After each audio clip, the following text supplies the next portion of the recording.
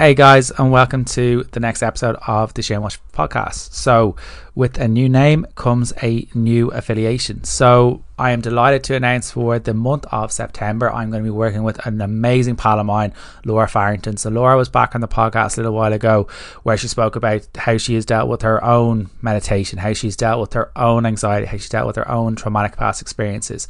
And Laura and I have been friends for a long time at this stage, and Laura has launched a new meditation service, and it's perfect for someone who's feeling anxious, stressed, or simply looking to feel better in their own daily routine and daily life.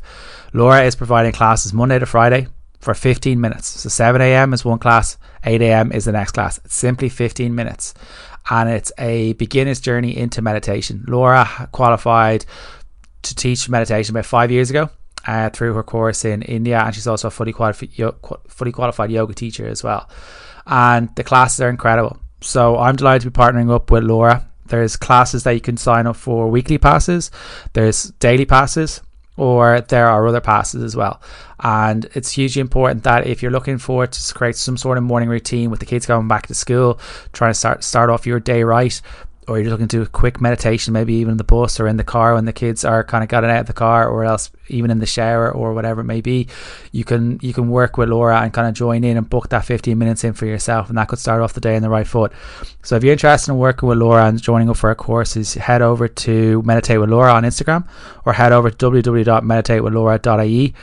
And I have a code of Shane25, SHANE 25 for 25% off your initial first purchase. So if you are interested in working with Laura, www.meditatewithlaura.ie, Shane25 is the discount, and I hope you guys enjoy the podcast. Hey guys, and welcome to the next episode of the newly branded Shane Walsh podcast. I'm super excited. Today is one of those episodes where this person, aka Brett Bartholomew, who was one of the first books that I ever read as a coach, and to have Brett on is truly spectacular. He doesn't do many requests, and to get him on the podcast is truly humbling, and to spend a little over an hour chatting to the man was amazing. And Brett was really informative, and some of the information that he kind of gave out to this episode can be relevant to everyone and anyone. If anyone's in a management position, anyone is kind of working with staff or has staff members, or is a coach or a PT or a nutritionist or a dietitian, whatever it may be,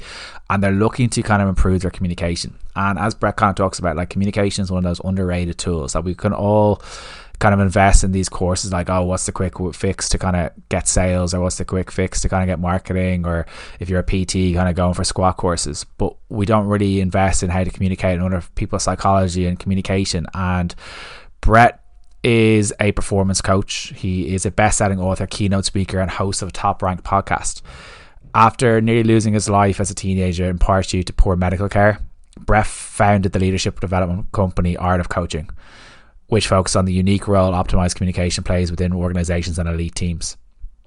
His experience includes working with members of Fortune 500 companies, the US Special Forces, and sporting organizations, professional athletes.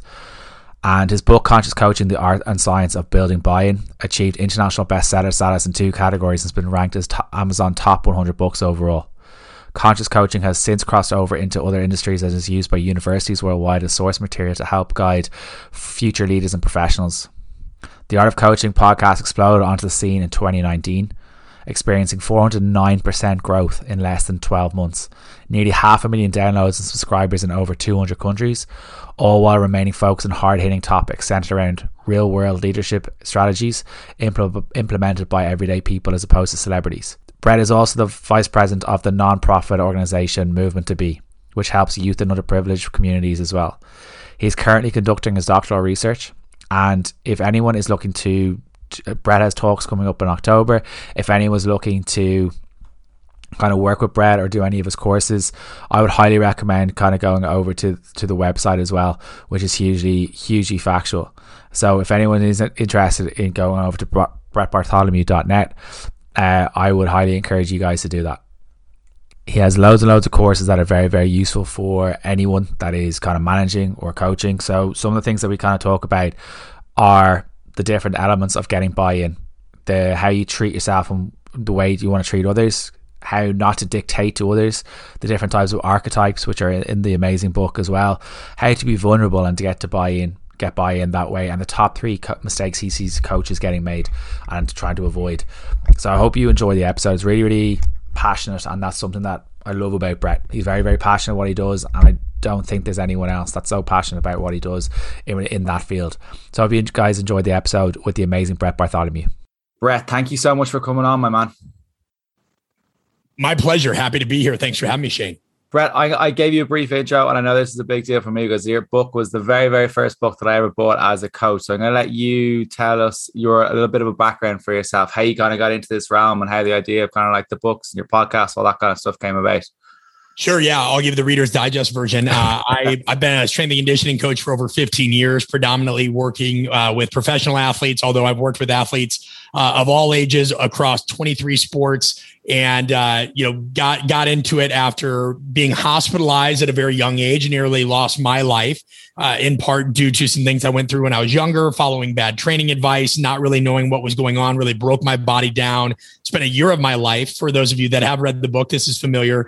I spent a year of my life hospitalized in an inpatient hospital in Minneapolis, Minnesota, a place that the rules were so strict you could not even shower for the first 2 weeks, or at least I couldn't, because they thought the initial shock of hot or cold would send me into cardiac arrest. Was facing liver and kidney damage that was going to be irreparable had I not sought out a solution. So, my experience in that hospital, my experience in nearly losing my life at a young age, gave me a fascination with the body that was ever growing. It also gave me a fascination with social psychology because of all the things I witnessed while in this hospital. And, so sought out a lot of different avenues that I could really use that knowledge, right? Like, what could I do?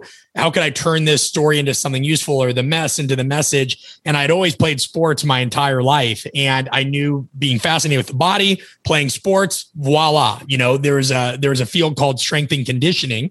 And it was a very popular field in the state that I grew up, in Nebraska, which is smack dab in the middle of the country in the United States, because the University of Nebraska was the first college football team to really use strength training at scale for their athletes during a time where, people still thought lifting weights was going to make people slower, right? This was in the 1960s. And other than Alvin Roy and Boyd Epley, there weren't people doing this in the football space at scale.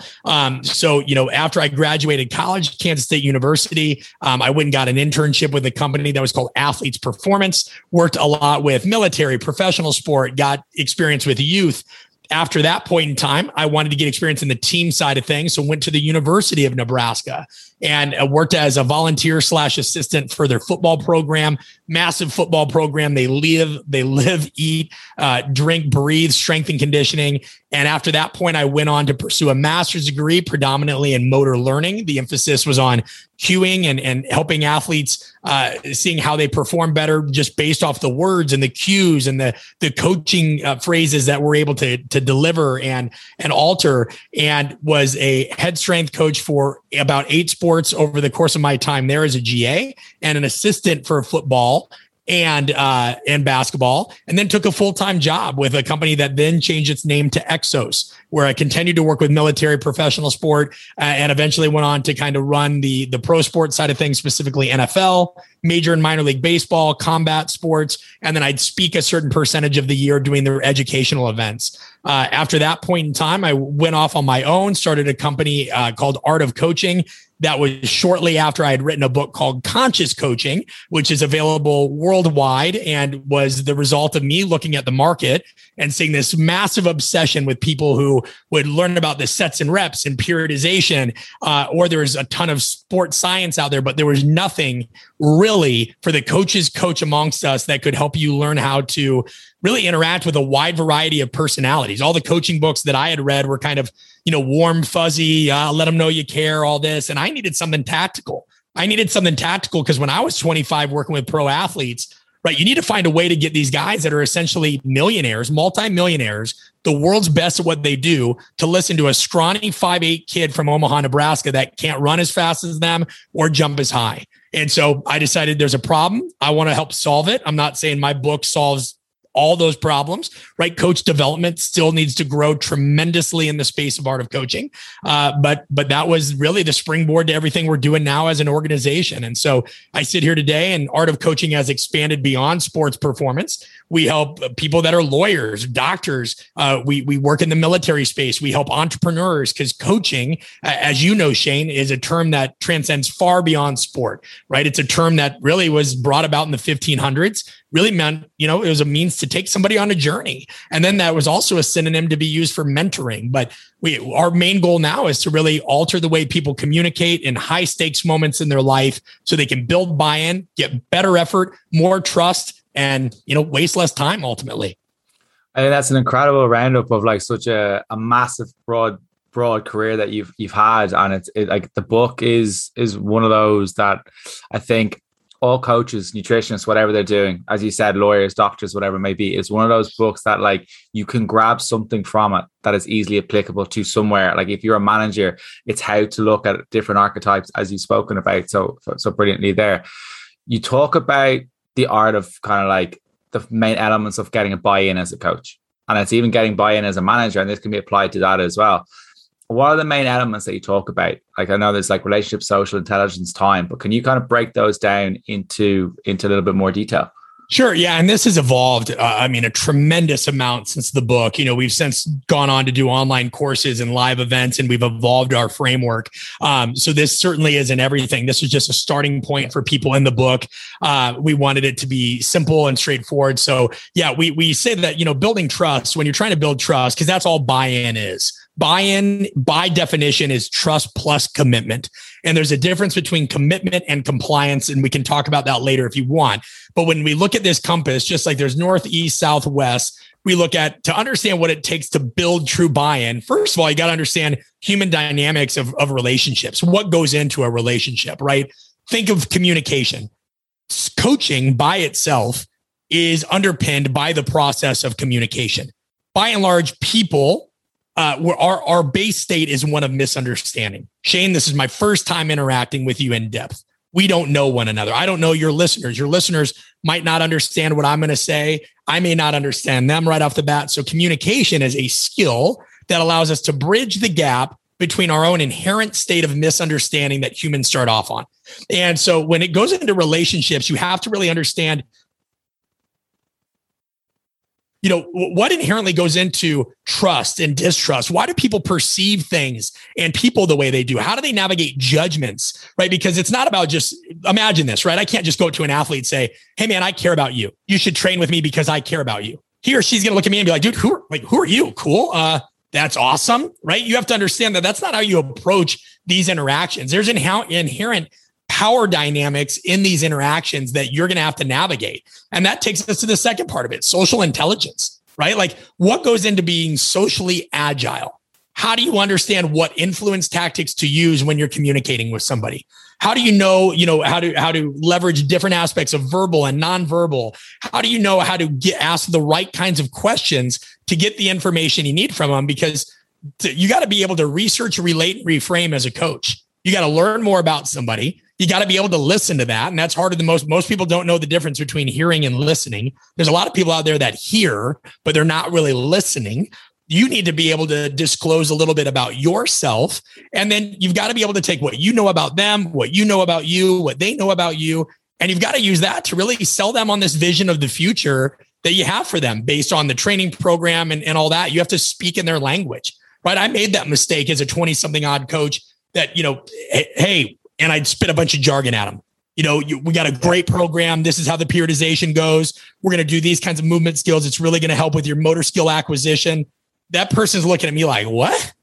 That's not so. And of course, at that time, it was me just being insecure, wanting somebody to know that I knew my stuff and I cared about them and they were in good hands. So I did that by using a lot of jargon, and that's not socially intelligent. It's not about what you know. Coaching is about what you know and making it very easy, nearly unmistakable for somebody else to understand. Because there's so many layers to this. There's what's in your head.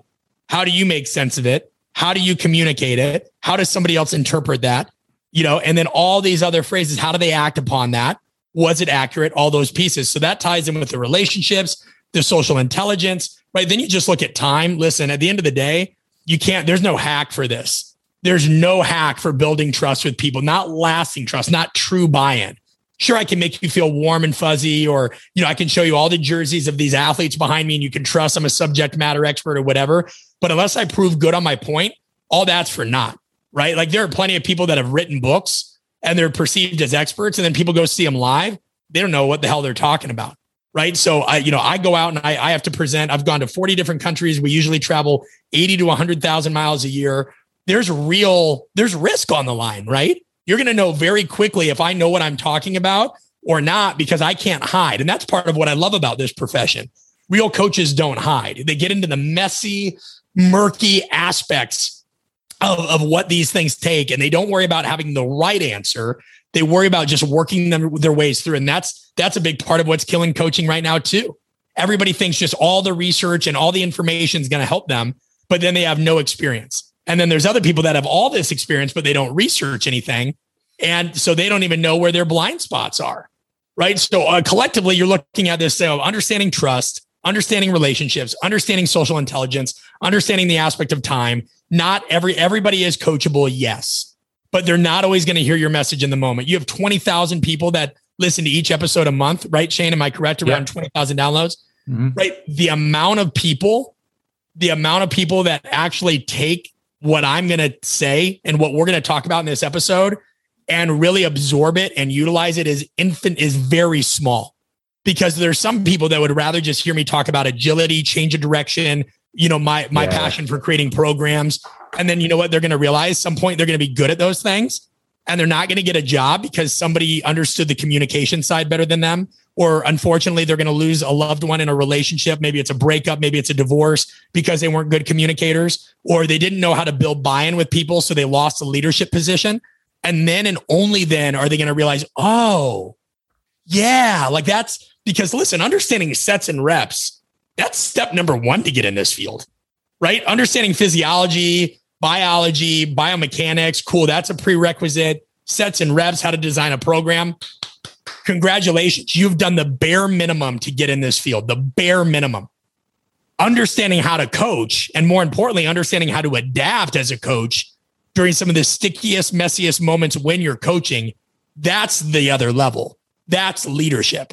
Believe me, the people that are CEOs of major Fortune 500 companies, it's not like they're just the best engineers in the world. They were great engineers or great chemists or great whatever the hell they built, and they were extremely socially skilled.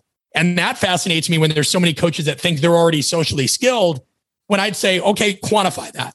Show me your evaluation. Because if you say you're strong, Shane, and you squat twice your body weight, you deadlift twice your body weight, and you're able to do this, and you can clean 1.25 times your body weight with good technique, sure, man, you're strong on these indices. But it's amazing when I ask coaches, like, oh, you think you're great at communication already? Okay, so this thing that poor communication has caused wars, it's caused companies to go bankrupt, it's ended marriages. You think you're already really good at this and there's nothing more to learn.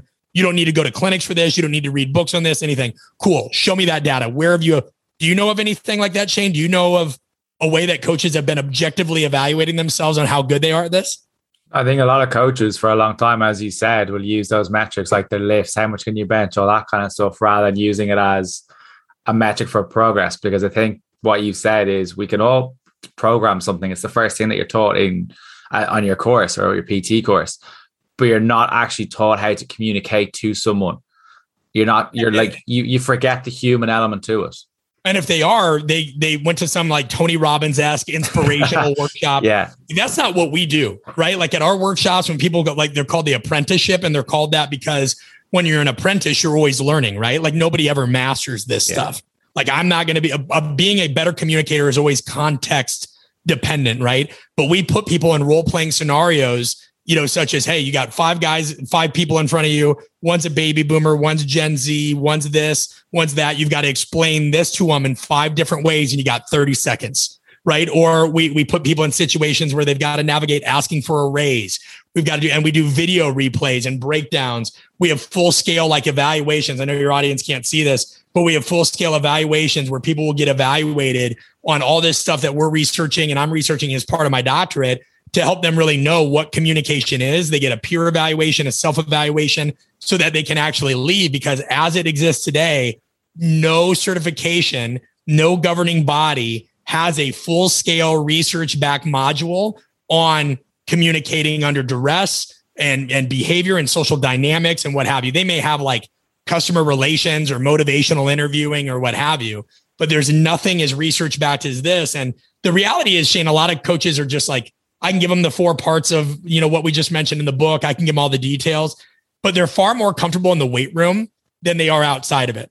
So they love going to clinics that teach them how to train and, oh, here's a new TRX thing and a new kettlebell thing. But then when you ask them to actually get face-to-face with peers and get made uncomfortable and, they may end up looking stupid in the moment, they get really defensive. And as opposed to that, they should say, hey, I coach athletes that practice every single day and they're going to make dumb mistakes and they grow from it.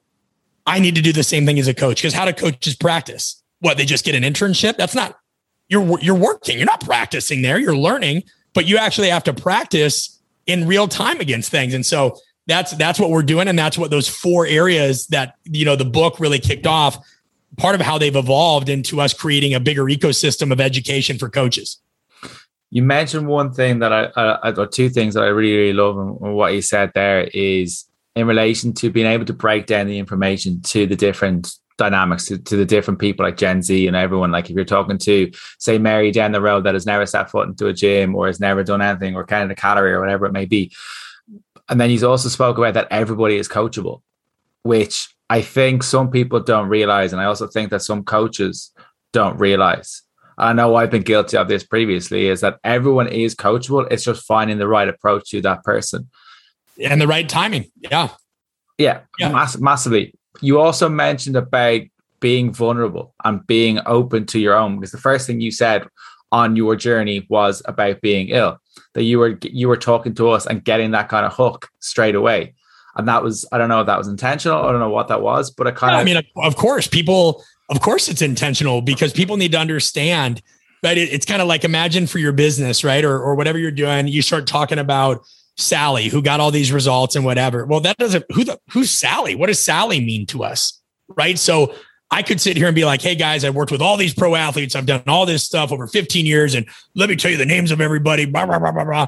Or I can sit here and talk about, hey, there's a bigger reason why I got in this field, and there better be for you too. Because if you just think sports are cool and you like the weight room and you want to become a strength coach or a trainer, get the hell out. That's not what this job is about. Training is nothing more than a tool to teach other people what they're capable of. You are in the coaching profession, and poor communication doesn't just cost people their results. It can cost people their lives. And that was the absolute truth in my situation. It's a truth with a lot of the military we work with. If people don't know how to communicate, and they don't know how to communicate well, and they don't know their own blind spots, and they've never been assessed, and they've never gone to workshops, and they never dove deep on this. I mean, Shane, let me put it in perspective for some of the listeners.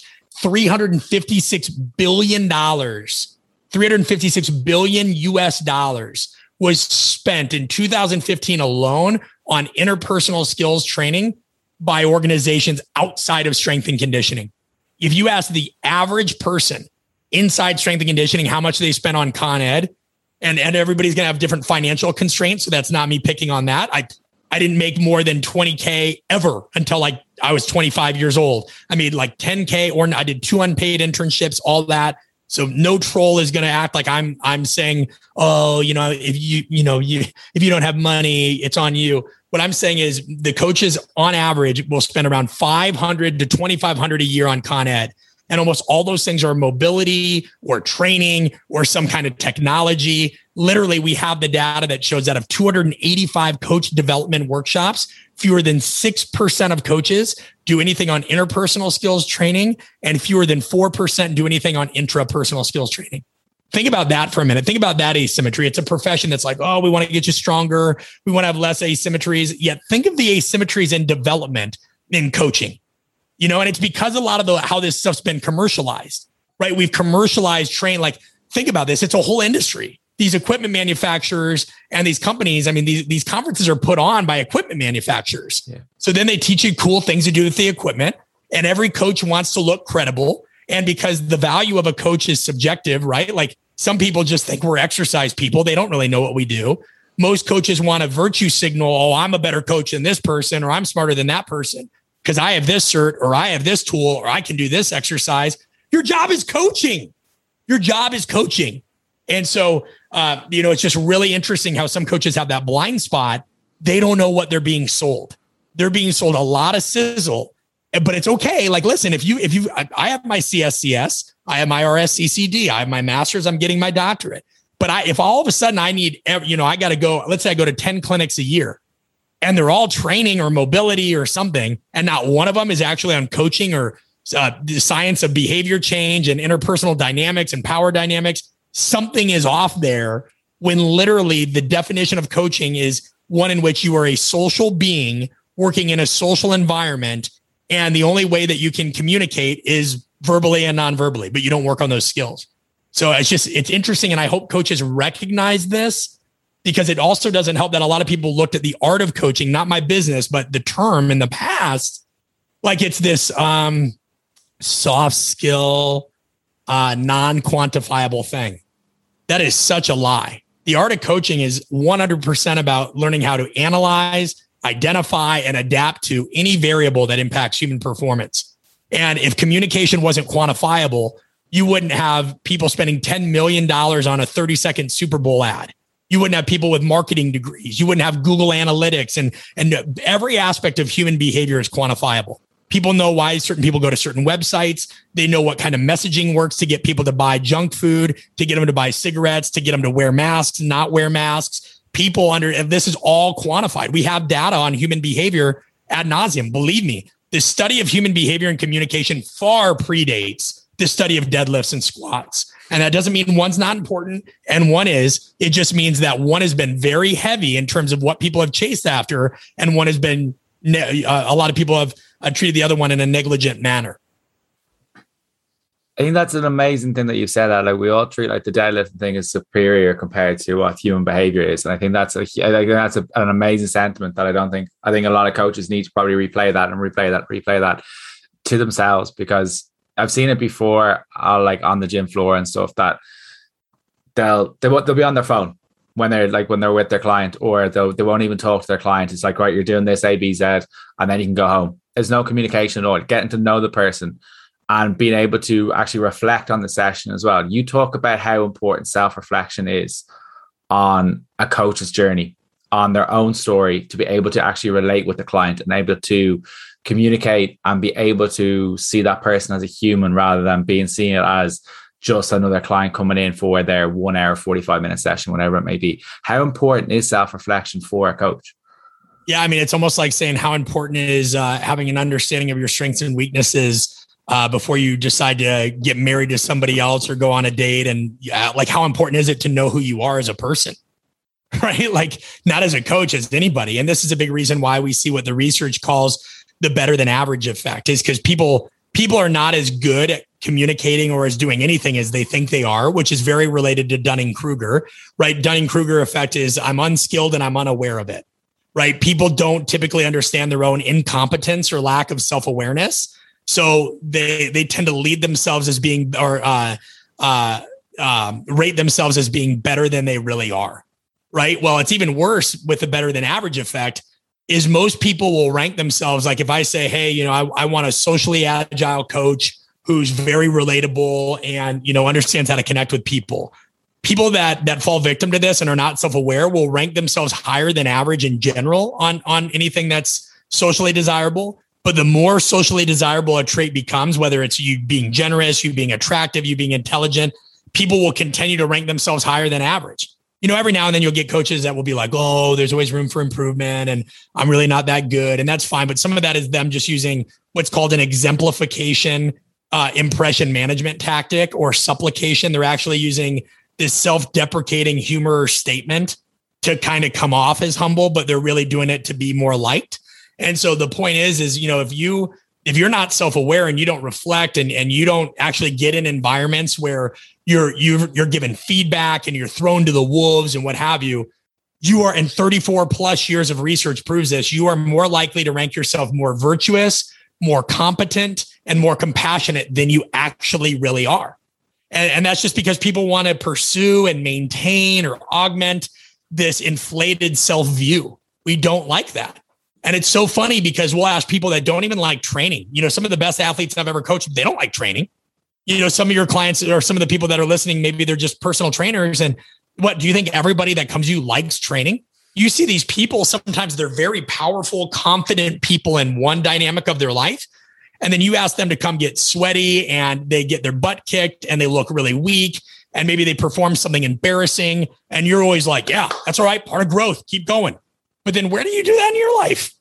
Coaches always say, well, I get better every day. Okay, by what? Going to clinics that talk about things you're comfortable with? By lifting every day? By that shit, that's you like that. I don't care if you do 5x5 or 10x10 or whatever in your own training sessions and then you do 100 hill sprints. That's not embracing discomfort. You like training. What is discomfort is opening yourself to criticism and feedback that makes you feel uncomfortable and challenges your self-belief. And if you don't do that, how the hell are you about to tell somebody else how to do that? It's crazy to me. But that's because coaches, I've learned, and I've nearly done this 2 decades, coaches are the hardest individuals to coach themselves. They are. They don't know when to ask for help.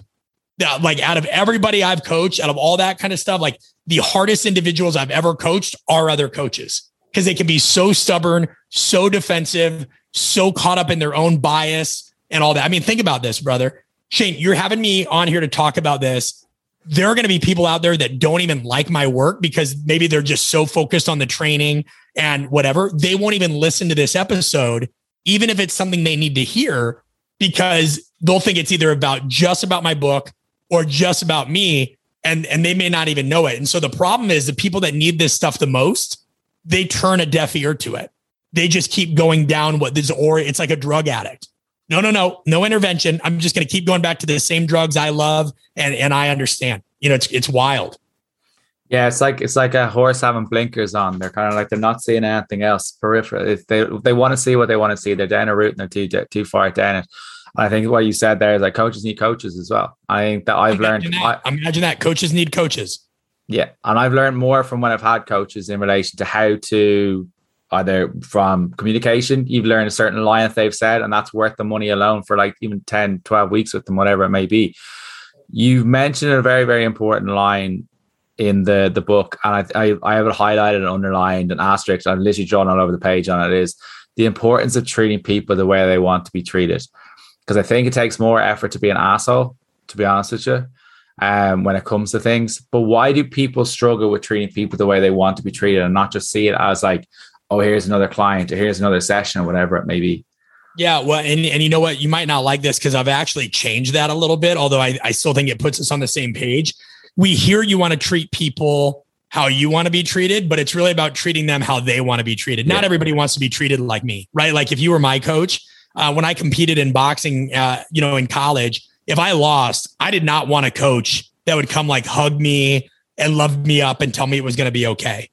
Right. So like, let's say that coach, they wanted to be treated that way. So that's how they coach me. I don't want that. I like somebody that can say, hey, this is what happened. We're going to break it down. We're going to get back to work and we're going to handle this in a very strategic fashion.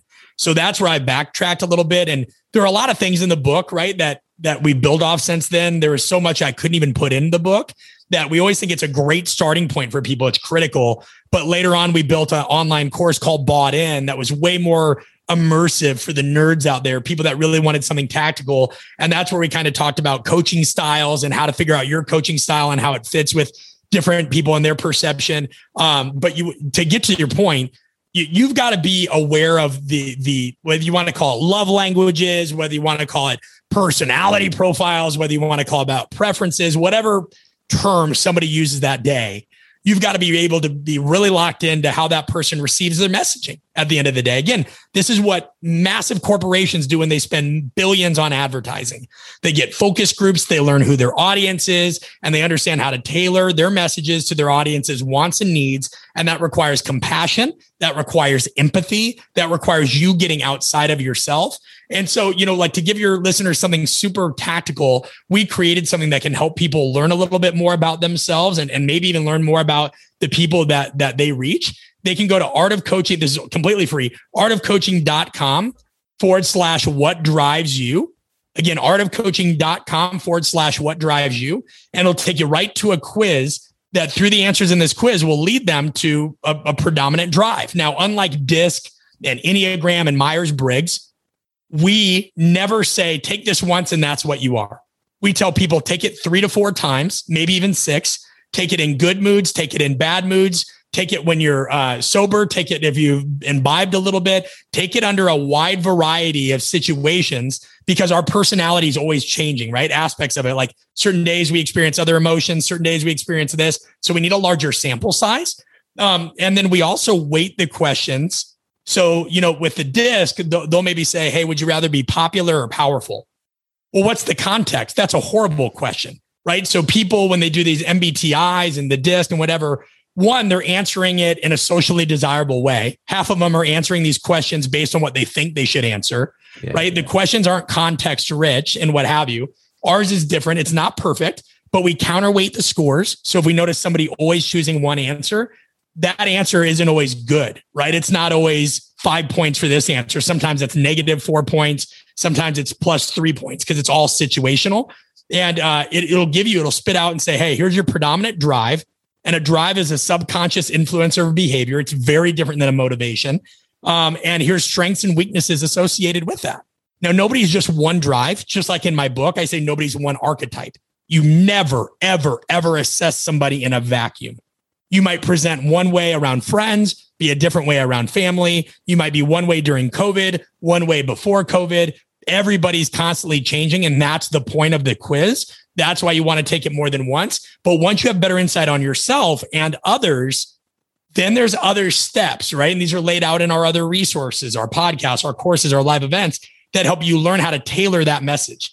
But you've got to step outside yourself. Otherwise, you're always going to be ignorant to what that other person wants and needs. And your information, the tagline, if nobody heard anything else I said in response to your question, is this: your information, what you know, goes nowhere without an audience. So if you don't understand your audience and you can't communicate in a way that they receive it, they're not hard to coach. You're a jackass of a coach. Bottom line, you're tone deaf. Yeah. I know, and I think a lot of people have probably needed to hear that, because I think too many coaches have gone down the route of like almost a dictatorship.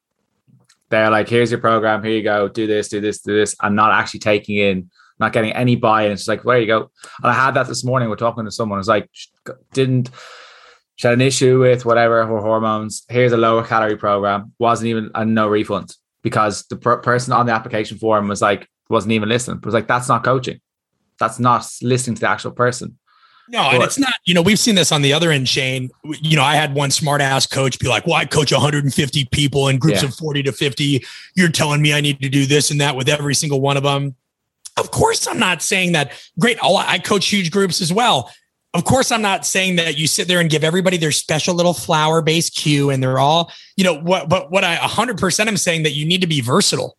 Like you need to be versatile in the way that you communicate. And by the way, after the session's done, hell yeah, you have time to, over the course of a season, over the course of months and weeks, you have an ability to bring them into your office one-on-one, or have more I've seen this. I've been in these settings, buddy. You know what I mean? Like you ask people if they're sore, you ask them how they feel, how's life going. There's these little micro interactions that happen over the course of time. Yeah, that's what I'm telling. I mean, I've seen everybody in the world try to fight this almost, and really what it is the more people fight against this idea that you and I are saying, the idea that you need to be socially adaptable, you got to understand human nature, and you need to understand how to craft your messaging and your coaching in a wide variety of ways. The more people fight that, the more what you're realizing is they're just scared of change.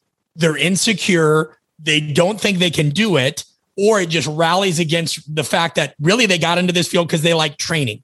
They like training. They don't like the people side of it, and that's fine. There's jobs where that's okay. But at the end of the day, don't complain then, and don't think like if every client is the problem, or every athlete, whatever term you're using and whatever, whoever's listening, then you're clearly the problem. And how do you know that you're not the problem if you're not going to any workshops and whatever? And if people want to say, well, now you're plugging your workshops, hell yeah. Listen, so there's a restaurant down the street. It's a family restaurant. They make good food. Why should they not advertise that they can solve a problem when you need good food? If the person that created the world's first hotel You think he didn't tell people about the hotel?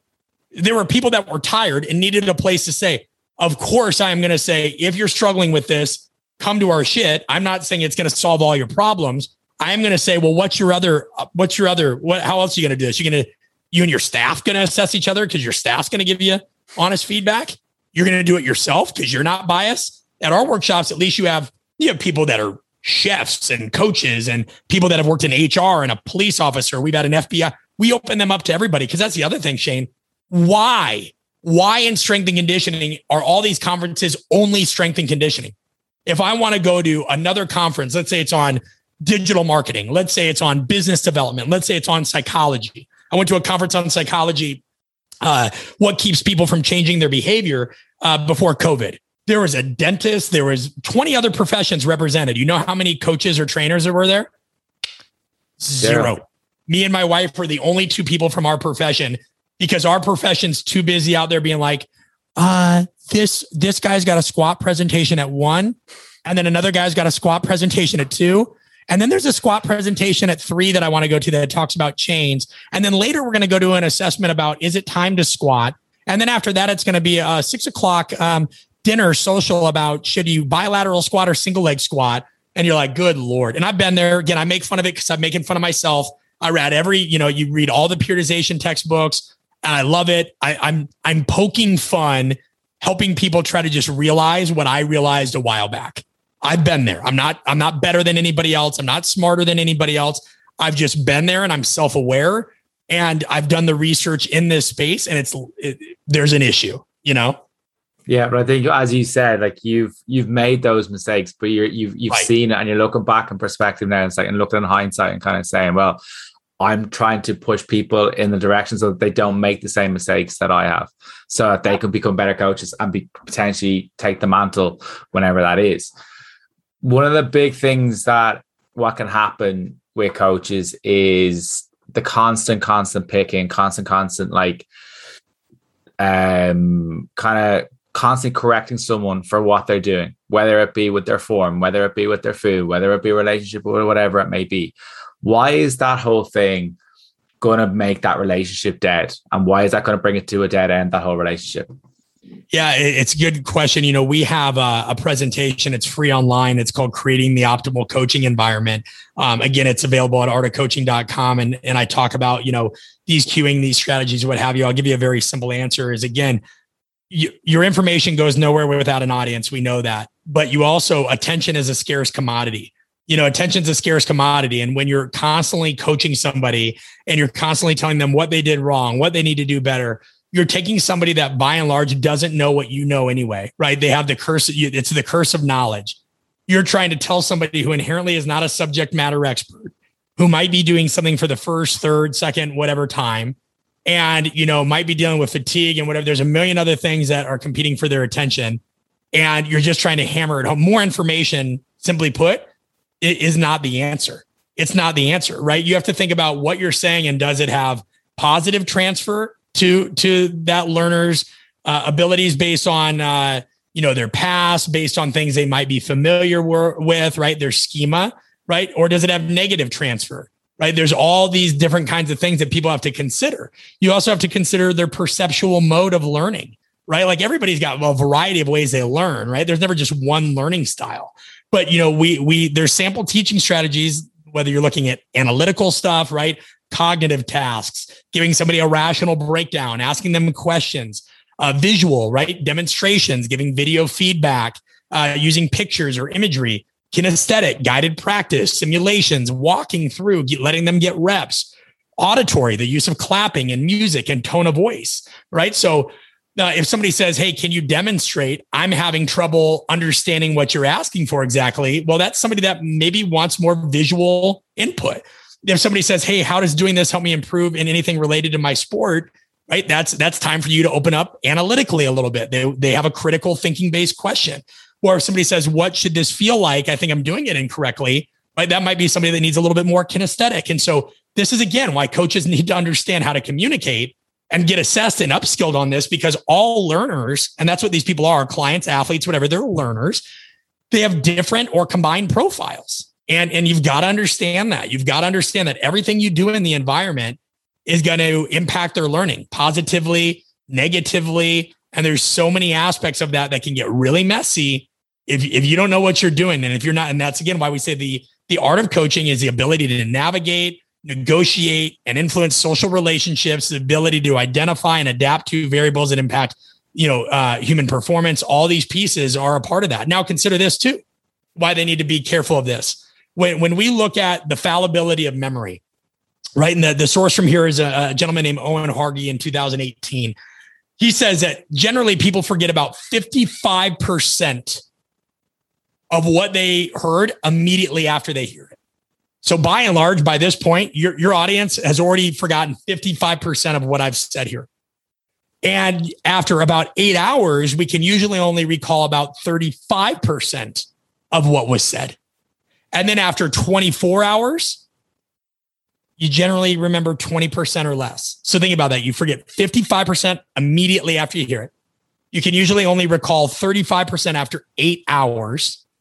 And then after 24 hours, you generally only remember 20%.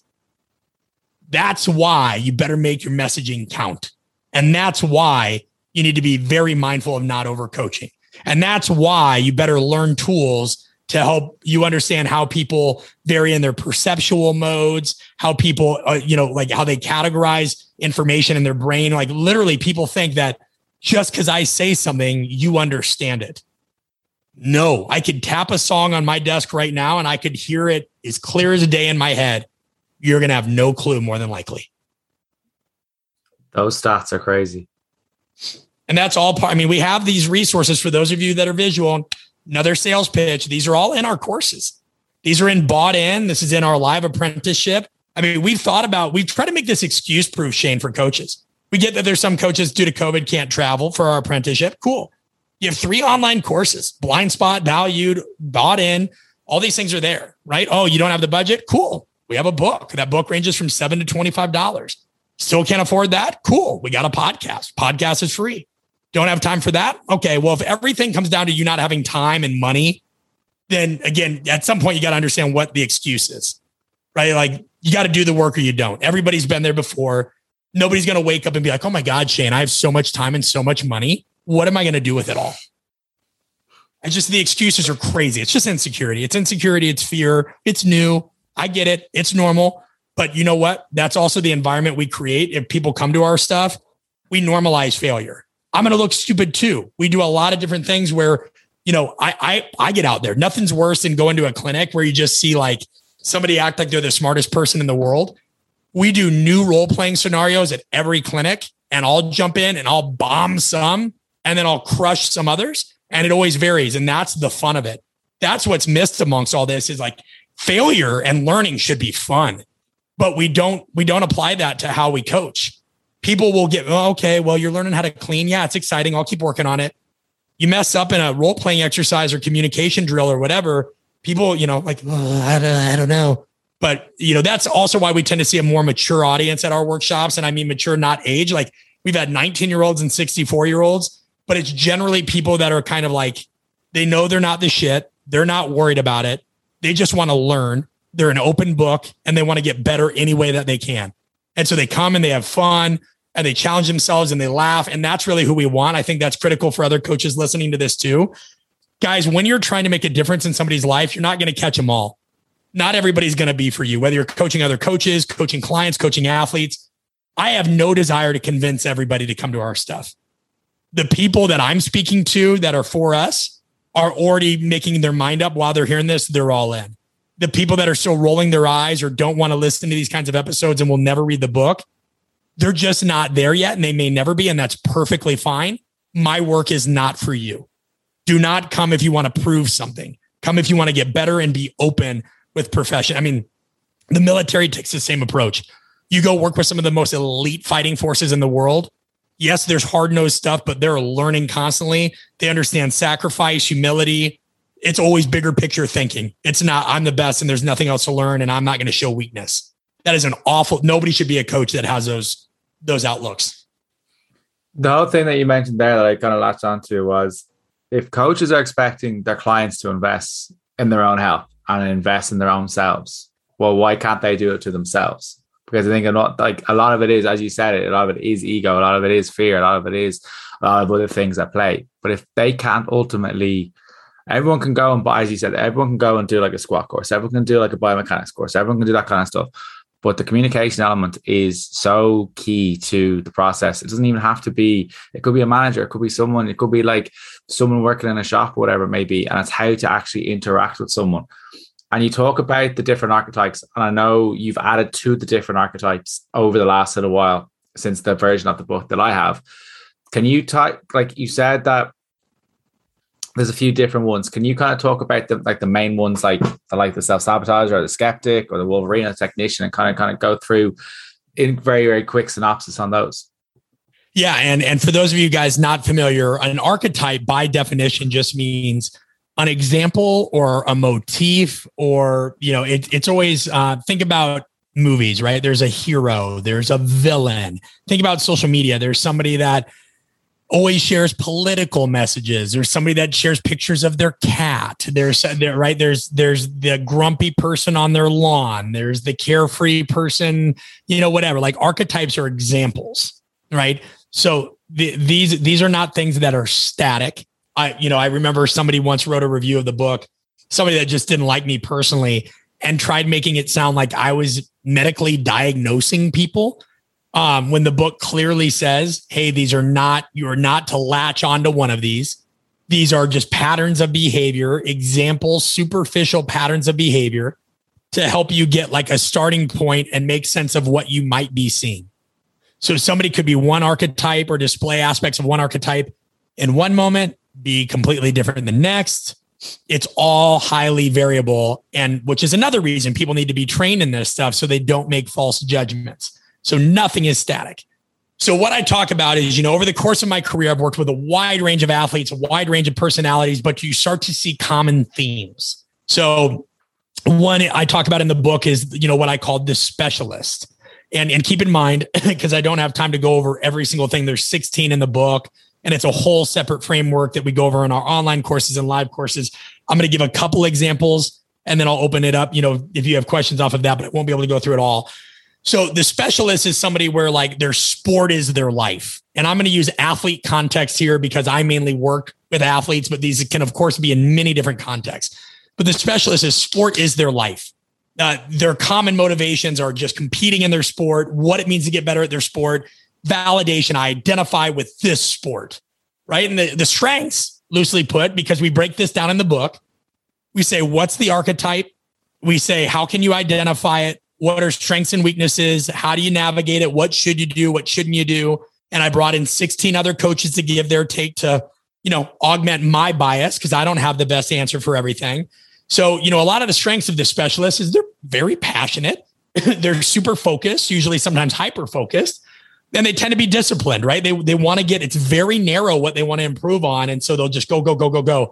But the other aspect of that, because every virtue has a vice, is they can be one-dimensional.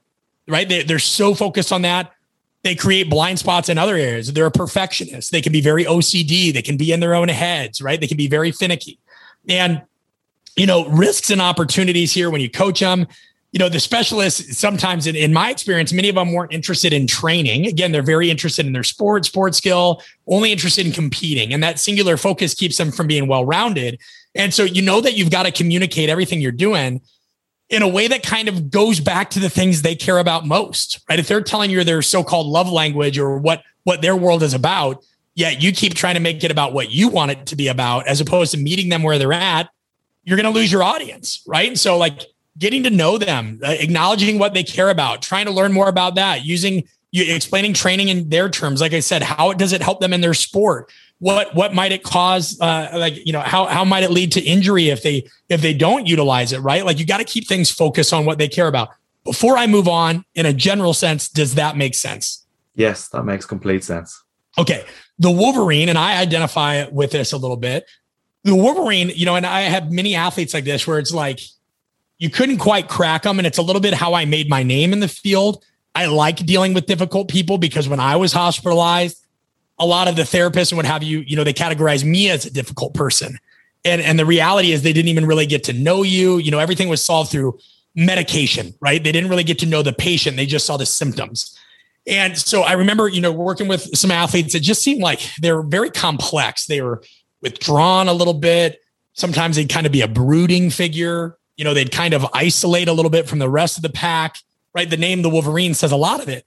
If people are familiar at all with the Marvel character and that archetype, and common motivations, these are people that are really self-reliant, right? So one of the Wolverines I worked with, lost his parents at a young age. He had to be self-reliant. I've had to be self-reliant in a lot of aspects of my life.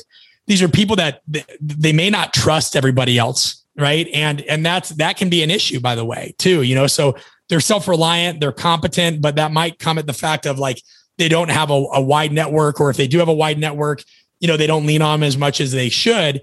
And so this self-reliance has led to them being very self-sufficient, but they also have a healthy distrust, fear, of others and their agendas. They may be angry, they may be easy to anger in certain things. And they're one of the trickiest archetypes to coach, but it's also super rewarding. I always love working with these types. They're tight-lipped. And so you really got to find a way to get something out of them. And you can't handle it directly a lot of the time. You can't just go at them and be like, hey, dude, open up. Like if you go head on, that's going to be something that's pretty troublesome. At the same time, you can't back down if they challenge you, right? They're trying to sniff you out. Are you an animal of the same ilk? Do you get it? Right? Choose words carefully. Like just saying you're not bought in and all this because they're not with everybody else. That's pretty reductionist, right? There's a lot of reasons it might just take somebody a little bit longer to get with the program. And so, yeah, like you said, Shane, there's 16 more and bought in. If people are interested, there's a whole section on it. We give people a PDF that has been put on gyms and in the walls of organizations around the world. It's been super cool. It says the archetype, how you might identify it, risks, what to do. We call it the play call sheet. And then these people have gone in and said, okay, what did I witness? What behaviors did I witness most when coaching? And, they'll kind of tally it and they'll say, hey, what was an issue in this session? Okay, Vanessa didn't do this. Right. What archetypical behaviors made you kind of come to that conclusion? Oh, well, there's just a lot of self-doubt and hesitancy and anxiety. And she's such a hard worker. I just don't get it. Okay, well, which one is it? Oh, the underdog. Okay, yeah. Well, that's interesting. And then you start to just collect data, right? And you start to see like, are there certain trends? Are there certain occurrences?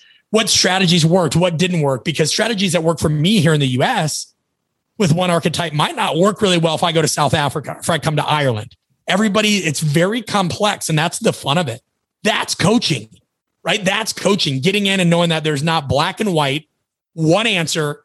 It's the gray area, baby, and then all of them are going to have different, nobody's one archetype. They're always going to mix. Like it's very interesting.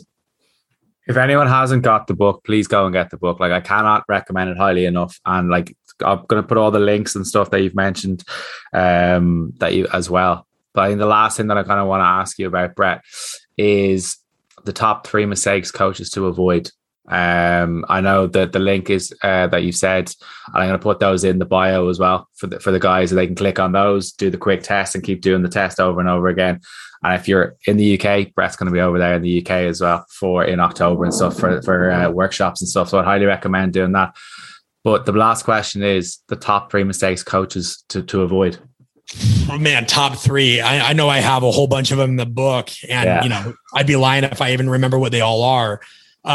There's so many, Shane. I mean, the top 3 is so dependent on individuals. I think I've already talked about a number of mistakes here, like, having what I call fundamental attribution error of looking at other people being like, I can't believe they do this, and not having the self-awareness that you do that same thing, right? Looking at other people and being like, oh, there's so many asymmetries and imbalances. How could they let themselves get so unfit or this and that, or how could they let that happen? And then not recognizing you do that in your own coach development. So the biggest mistake is not learning broadly, not from just reading books and whatever, but putting yourself in magnificently uncomfortable situations amongst peers and being forced to kind of self-evaluate, self-reflect. And that's what we've tried to create all of our resources to do, So I think having those blind spots that go unaddressed and not looking at, even as simple as, I think about my mom the other day, right? Just so coaches don't feel attacked. My mom was criticizing my uncle. Oh, your uncle's stubborn. He won't do this. He won't do that. And I go, well, Mom, you're the same way. And she goes, well, no, I'm not. And I go, sure you are. I go, Mom, when's the last time you went and lifted weights? Because she was criticizing my uncle about going on a date or something like that. And she's like, well, it's been a while. And I said, okay, well, why? Well, I have a lot of other things going on. I go, okay, great. And he gives you the excuse that he's busy and he's got other things going on too. So no matter what somebody thinks about why somebody else is being a pain in the ass, you're likely being a pain in the ass in some other area of your life. So I just think that is the number one, this blindness that we have. And I'm almost the other way, Shane. Nobody has to tell me I suck because I know all the areas I suck. And how do I know it? Listen, when you put out over 200 episodes of a podcast, collectively 70 hours of online courses, over 3,000 tweets and Instagrams and all this, and I have to teach, right? God knows how many times I've spoken. I'm constantly put in environments where, my blood is drawn, right? Like I have a book on Amazon. People that don't even know me can, I've had people say I should be hung, that I should be killed, that I'm a cult leader. These people don't even verify purchase. You know what I mean? I can go give a 60-minute talk on human behavior. And just because one person didn't get their question answered, they could be like, wasn't applicable to me. Never mind you. I try to consolidate 10 years of research into a 60-minute talk. So the bottom line is people just aren't accountable. They're not accountable to themselves because they hide and they don't want to put them skin in the game. And putting skin in the game is one of the best things you can do. Take the wounds, take the struggles, man. Like it sucks. I get it, but like you grow from it. You grow from that kind of stuff. So I think the other thing is coaches, to give you something different, very unhealthy attitude towards money. And this is something we talked about in our course, Bought In or Valued. My parents both grew up super poor. And even though I grew up in a above middle average income family in the US, like my dad's job was entirely commission based, being a stockbroker. My mom worked for the government, but they both grew up poor and they taught my brother and I the value of $1. I've been that guy that's rinsed off paper plates and Dixie cups. Like I said, I did 2 unpaid internships and all this. But there are a lot of coaches that they want all their resources free, cheap, or like free, cheap, quick, easy, and high quality. You can't have all of that. You cannot have something cheap or free, quick and easy, and high quality. You can't. And a lot of it is just very weird. It's weird to me that, coaches are very, they just have I remember when I put out one of my courses, somebody was like, oh, this should be free. And I said, why should this be free? Well, if you're really in this field to coach and help people, I go, so again, time out. If I go to the doctor and I get billed on my insurance, I can just go up and be like, hey, if you really wanted to help me, this should be free. Or if I go to the restaurant and I say, well, you really want to feed people or you love what you do and you're in it for the right reasons, this should be free. Dude, that is insane. It cost me $25,000 to write Conscious Coaching. That was our savings. It cost $10,000 to $20,000 to build any of our online courses. And there are people out there that are like, why isn't this $60? Why isn't this free? Because it's produced in 4K video and took 2 years of my life in terms of the courses. Think about that, man. Like, do you give your clients free training? Like, people are not going to value something if it's cheap, easy, and free. And that's the real issue. You have, by and large, a lot of people in this field that are very insecure. And because they're insecure, they don't want to put skin in the game. And because they don't want to put skin in the game, they don't want to pay for things with money or put themselves out there because they know they won't do it or they're scared they won't do it. So you understand how this becomes this kind of weird, pseudo-incestuous, corrosive thing? Guys, if you want people to pay you for your expertise, go pay. Shane, would you rather, and it's okay whichever one you answer, would you rather pay for a $25 massage or let's say $120 massage? Probably 120 because it's probably going to be better. Or you hope it's going to be better. You hope. Now, no guarantee, right? We paid a lot for really shitty stuff before. Yeah. But here's what I can get. I've almost never had a great $30 massage, right? No. I'm bad about self-care in general, but I've had some bad experiences with expensive products, but I generally have a lot more bad experiences with really cheap products. And this is where somebody gets into defensive mode. N=1. Yes, we all know about that thing you guys bought on eBay or whatever, and it's lasted 50 years. Great. I know people that smoke and don't get cancer, right? But the bottom line is people have to understand that value is subjective and you have to have a healthier attitude towards money, because I don't know many happily married, retired, financially stable, fit strength coaches and trainers. right? We have been sold the gas. We have been sold just grind and do this and passion and blah. Don't do it for the money. Guys, you can love what you do, be really freaking good at it, help a lot of people and still make money. We donated a portion of proceeds from all sales of online courses and my book to donate to the Leukemia Lymphoma Foundation in July. I can't give them that money if I don't make money. You know, it's basic economics, guys. So yeah, fight your blind spots, put skin in the game, get a healthy attitude towards money because there's a business side to what we do. There's a business side to what you do, and you cannot help people if you are bankrupt and burnout and not taking care of yourself. I'll leave it at those because I think that's a lot. No, and I think that the last one is definitely, I think it's definitely going to strike a chord because I think from my own experience of kind of like with PT and stuff, I came from a sales background. It's like when people are pricing out their sessions, it's like, well, you don't get to decide the price. The customers and like Merck don't decide the price. It may not be the car for someone, but it's going to be the car for someone else because they can price it up. You can't put your own self-worth into a price. And that's hugely, hugely important. You mentioned your courses on artofcoaching.com. Where can people see you're coming over to the UK, I think in October, you mentioned. Where can people get the book? Where can people find out what your courses? And guys, if you haven't bought the books or aren't going to do it or haven't done any of the courses with Brett, please sign up. Where can people find out about that? All that kind of stuff, Brett.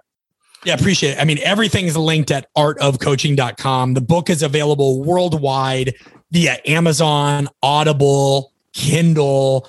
We do signed copies via my website, brettbartholomew.net, but literally Amazon, Audible, Kindle, the biggest book distributor in the world. If you literally just type in my name and conscious coaching, it will come up.